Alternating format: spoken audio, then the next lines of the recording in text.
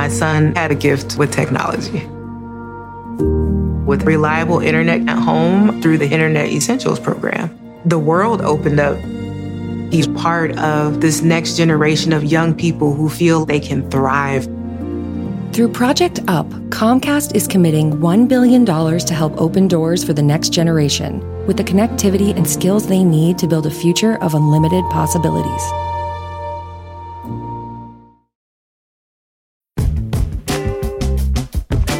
I'm Georgia Howe with Daily Wire Editor-in-Chief John Bickley. It's Monday, March 13th, and this is your Morning Wire Afternoon Update. President Biden addressed the nation this morning, assuring the public that the banking system is safe. He also insisted that there will be no taxpayer bailout of financial institutions. Americans can have confidence that the banking system is safe. Your deposits will be there when you need them. Small businesses across the country, the deposit accounts at these banks can breathe easier knowing they'll be able to pay their workers and pay their bills. His remarks come after the 16th largest bank in America, Silicon Valley Bank, failed following the announcement of heavy losses from the liquidation of a $21 billion bond portfolio. Federal officials have attempted to auction the bank and announced Sunday that they will ensure that those with deposits in the bank will be able to get all of their money out. The Biden administration also approved a new oil drilling project in Alaska, angering his environmental supporters. Here with more on the topic is Daily Wire reporter Tim Pierce. The Biden administration stunned its climate change-conscious supporters on Monday as it formally approved the $8 billion Willow oil field in Alaska. The project will be on federal land and could pump 180,000 barrels of oil per day once it is completed, which could take years after likely legal challenges.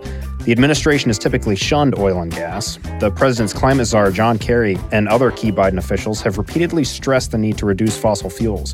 While running for president, Biden promised that he would not approve any new oil leases on federal property. The vicar of the Roman Catholic Church, Pope Francis, blasted radical gender ideology in a recent interview. Here with more is Daily Wire reporter Brandon Dre.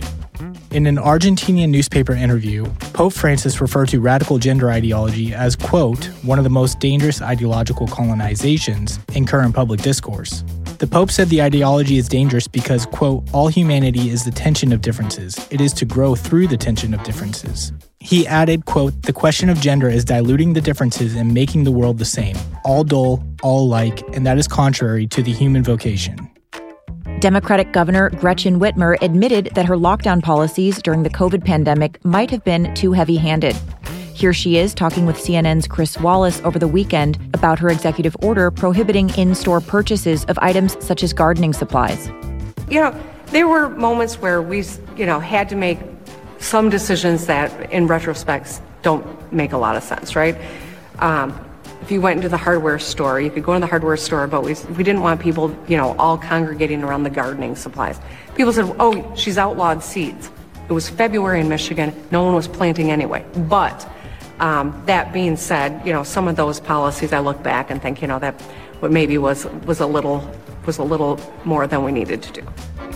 In the UK, thousands of junior doctors went on strike today demanding better pay in a strike that is scheduled to last 3 days. According to the British Medical Association, pay for junior doctors is down 26% in real terms since 2008, despite record patient loads. The union reports that new medics earn approximately $17 an hour. We're just asking for that pay to be restored, and that looks like something like £19 an hour, which, in my opinion, is extremely reasonable. And Everything Everywhere All at Once won big at the Oscars last night, picking up 7 awards, including Best Picture and Best Actress for Michelle Yeoh. Yeoh, who is 60 years old, is the first Asian actress to win the coveted award. This is proof that dreams dream big and dreams do come true.